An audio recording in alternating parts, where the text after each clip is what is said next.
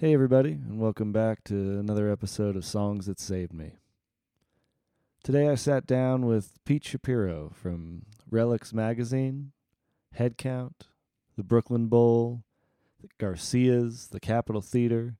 He's also the man behind Fare Thee Well, the 50th anniversary celebration shows of the Grateful Dead in 2015. And he's one of the few good ones out there in the music industry, man. He's in it for the right reasons, and I think you can tell that in this interview. And I'm proud to call him a friend of mine. He talks about 3 songs that, have gotten him through the stress of the industry, got him into the industry in the first place. And he even sings a little bit for us, so make sure to stay tuned for that. It's a really great interview, and I enjoyed talking with him. And I also just wanted to mention that you can follow the podcast if you like what you're hearing on Instagram. It's at Songs That Saved Me. You can also check us out on our website, songsthatsavedme.com. And we just started a Patreon website. If you like what you're hearing and you want to contribute to it, you can go on to patreon.com/songsthatsaveme. You can become a subscriber there. And without further ado, I hope you enjoy my conversation with Pete Shapiro. Well, thanks for taking the time to do this with me with everything that's going on right now. I appreciate it for sure, man. Of course. You were one of the first people I kind of thought of when I thought about doing this, just because I thought your perspective would be so interesting, because so many people's sort of life-changing moments or big, profound, impactful moments, seeing like live music, have been brought to them by you. So I'd love to hear a couple of songs or a couple of times music's hit you in a big way. What was kind of the first tune? Well, it's funny when you asked me about it, told me the 3 songs. I actually inherently just went more to like listening, like the first song, where they were non-live things. More Totally. They don't have to be. Yeah. Right. No, they were. I mean, that's naturally where. Because I'm used to so many people like, what are your favorite shows? Don't really get the song, but I honestly, when I was thinking about the first thing I remember, like in early years of high school, 9th, 10th grade, like being in a shower, the first time I had like a cassette player, I think. Yeah. Or no, it's DVD that I bring in, listen. That when I just started to listen to music in the shower, which I still do. Really? It's good. Yeah, and actually during the whole Fare Thee Well craziness, like the place I would escape to kind of like believe again or like renew energy, and I need to do that too. That's where I get renewed, would be in the shower, and I would listen to the Grateful Dead. Because and even it was interesting because I was dealing with this chaos related to the Grateful Dead and stress related to that all day, Right. going into Fare Thee Well shows. Yeah. But that my escape would be the music of them in the shower. Oh, but wow. my first memory of in the shower listening to music is actually the Violent Femmes. Oh, nice. Blister in the Sun.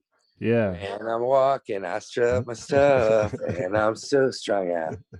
I'm high as a kite, I just might stop to check you out. Anyway, to the sun. Anyways, I used to sing that. I swear it's the first song. And it was cool the other day, a couple months ago, they came by and they came to Relics, actually. I know, I saw it. Did you really? I love them. Their new record is so good too. They're still killing it. Yeah, and they did shows with us, and like that was a big moment for me. Just the Relics, been able to meet a lot of people, do shows with everyone, but like the Violent Femmes were at Relics. That was crazy. And I told them the Blister in the Sun, like 9th, 10th grade. Yeah, it's just a massive song for me. Yeah, it's just that song, that chorus. Was really powerful, and I don't know, for some reason that's when I first started just in the shower listening to music, and I just remember it really well. It was released, I'm just thinking, in 83. Yeah. I was like, so this, but I really caught on to it more in like, I think it was like 86, 87. Yeah. 14, 15. Were you watching like MTV at the time too, like music videos and stuff like that, or you had just heard A it little, yeah. Starting, yeah. I came about. So I was born in 72, Okay. and I graduated high school in 91. And so, yeah, my sure in 87, 88, Yo MTV Raps, Matt Pinfield, I loved Matt Pinfield. MTV News. Yeah, Kurt Loder. And Serena Altschul, who I got to meet and get to know. I'm friendly with now, and that was like another cool thing. I was just I spoke to John Popper last night. Mm-hmm. He's another one that, like, in high school, that was probably latter years of high school, like 90, 91, and then early college, 91, 92. Like, I was in a Blues Traveler, and like when I then took over Wetlands in 96, 97, I think I did the first show with Traveler. Mm-hmm. And just getting to then work with someone like that, that was to me, that was the coolest, and still to this day is one of the coolest memories. Is the first Blues Traveler show at Wetlands, hanging out with Popper just a few years after they were like my high school, like that's who I was, run around. How cool. How did you get into, for those that don't know, Wetlands was a club in the New York area that was sort of the hub of the jam scene early on, right? And I was always curious, like, how you ended up taking over that place. Oh, that's a long story. I mean, you were a passionate music fan. Yeah, but it was there's a story. Mm-hmm. It really, that leads me to like talking to you now. Really, it's a linear line. I went to a Grateful Dead show, and really there's a specific, I have like a March 11th 93 Rosemont Horizon story. And it was snowing, and Ken Nordine, they did spoken word, and it was like I had seen the Dead once before at Giant Stadium, but the first time I was like in a special space with my friends, Rosemont Horizon. I was in college in Northwestern in Chicago. And it was really my first time, like, really going there for the Grateful Dead. Yeah. And they did spoken word with Ken Nordine, and I somehow lost my friends and ended up in the parking lot. No, it's true. And it was snowing. And it was in Rosemont, Illinois, just outside Chicago. And I saw these kids who were like, just like me, not young, like 19 or 21 or 20. Not going back to college, though, that night. Not going home that night. But on the road. Yeah. In the school bus. Drum circles. Like, clearly having a good time, but also, like, clearly searching out, looking for something that they just weren't getting at home. And I stayed up. How you talk about, like, doors at a show and people line up, right, to get the first to get on the rail. Right. I was at doors for the library the next morning. I didn't really sleep that night, stayed up. I'd never seen that. Like, all these kids drum circles, and they were like similar to me, but different. Mm-hmm. And I was a film kid, really into documentary film stuff. And like, I was there when the library opened the next morning. I don't even know how I found my friends, by the way, to get back to school, because there was no cell phone. So I left my friend, lost them. How did you find people? I remember you leave notes at Will Call. I mean, you're young, so I don't know if you went to like when you go on the road with the Dead and night, like you leave a note at Will Call, handwritten. They had a board. They did tons of notes, because you'd be like, "Hey, Billy, I'll meet you at Deer Creek." They hear a night tour.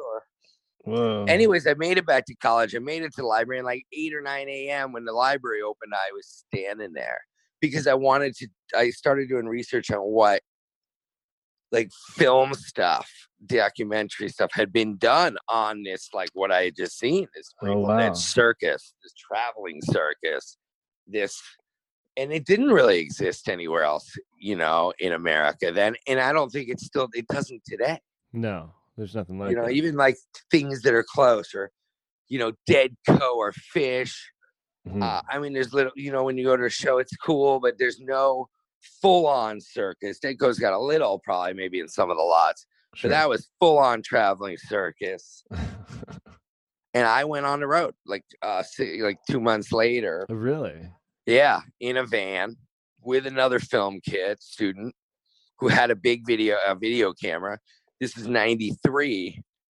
So we could, like, you could have like a video camera is real big. Right. You know, on the your quality shoulder. was, like, it was definitely less than your iPhone now. It was like 85 times the size. And we rented, this was one mistake I learned, like we rented a van, all white van, Econoline Ford van, no windows, pulled into Auburn, the Palace, and I think Auburn Hills, Detroit. And like we pulled into the lot in an all white van with no windows. And it was like DEA, DEA. And we were coming to shoot a documentary. Like, pull out, park next door, go, get out of here. Go. Phil, who is my partner, so we learned, don't park in the lot with your all white van with no windows. Especially if you're making a documentary about it. And you want people to trust you. And that's life, man. You learn the hard, you learn as you do it. Totally. And so I went on the road for a month doing a film about all the people on the road around the shows. I know what's funny is I couldn't get into the shows. I couldn't even get the band to talk because I was just a kid, which is then I'll just bring it around. And hopefully people listening know a little bit about Fare Thee Well and Justin Kreutzmann. I worked with for the Dead 50 shows to do in between the sets, you know, music and video, right, for separate to do something. And right, the audio became one of music that was emblematic, evocative of the spirit of the dead, but different. Yep. And he's like, I know we're gonna call this Neil Casal, and that's where Circles Around the Sun comes up. Exactly. And the video element, right? We don't talk about the video. Everyone knows the audio was circles, and that took off. And the video was like imagery. Some of it was like psychedelic stuff, animation, but some of it was documentary footage from the previous years of the dead. And I swear one day, probably standing where I am now, I'm at home pacing around. I was doing this with Justin late, like, what are we going to do? And he's like, yo, I got this footage from summer 93. Like, I spent a bunch of the shows backstage, hanging out with the band, hanging with Jerry, my dad, because he's Bill Kreutzmann's son, so we had great access.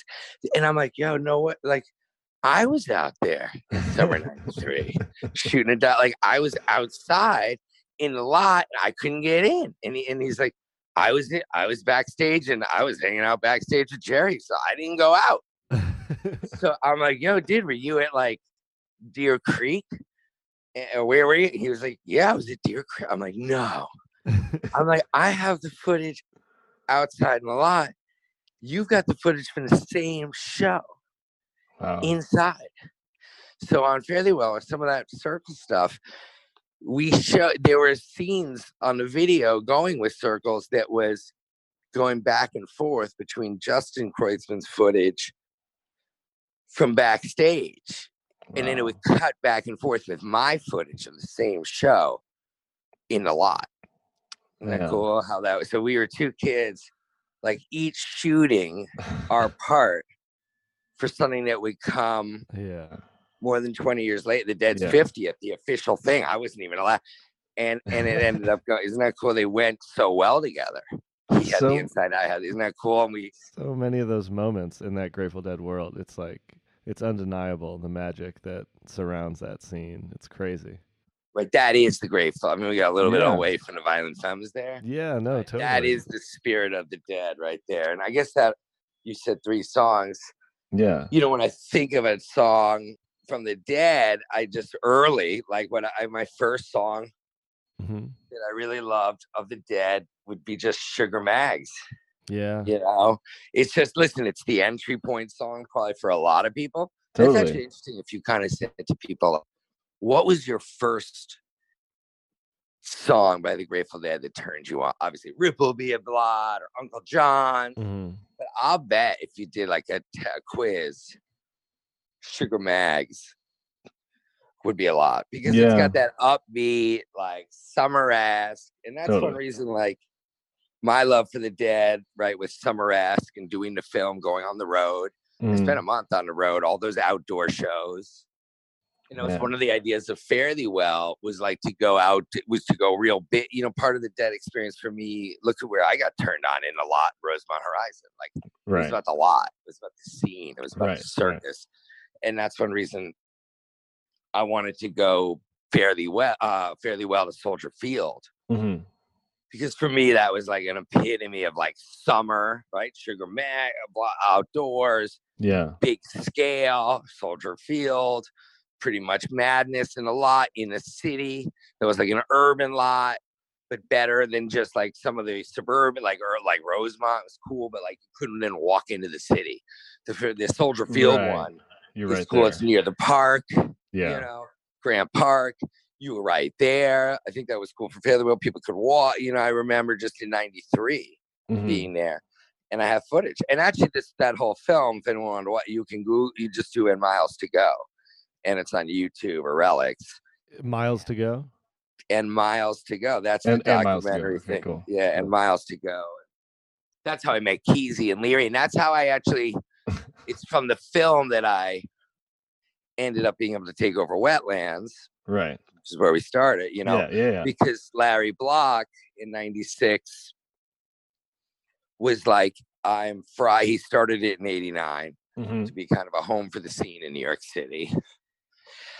And he is pre-internet in '89 and then '91. Right. So if you wanted to host a meeting for and he was big into activism, that's part of his musical experience, and Grateful Dead spirit is right consciousness.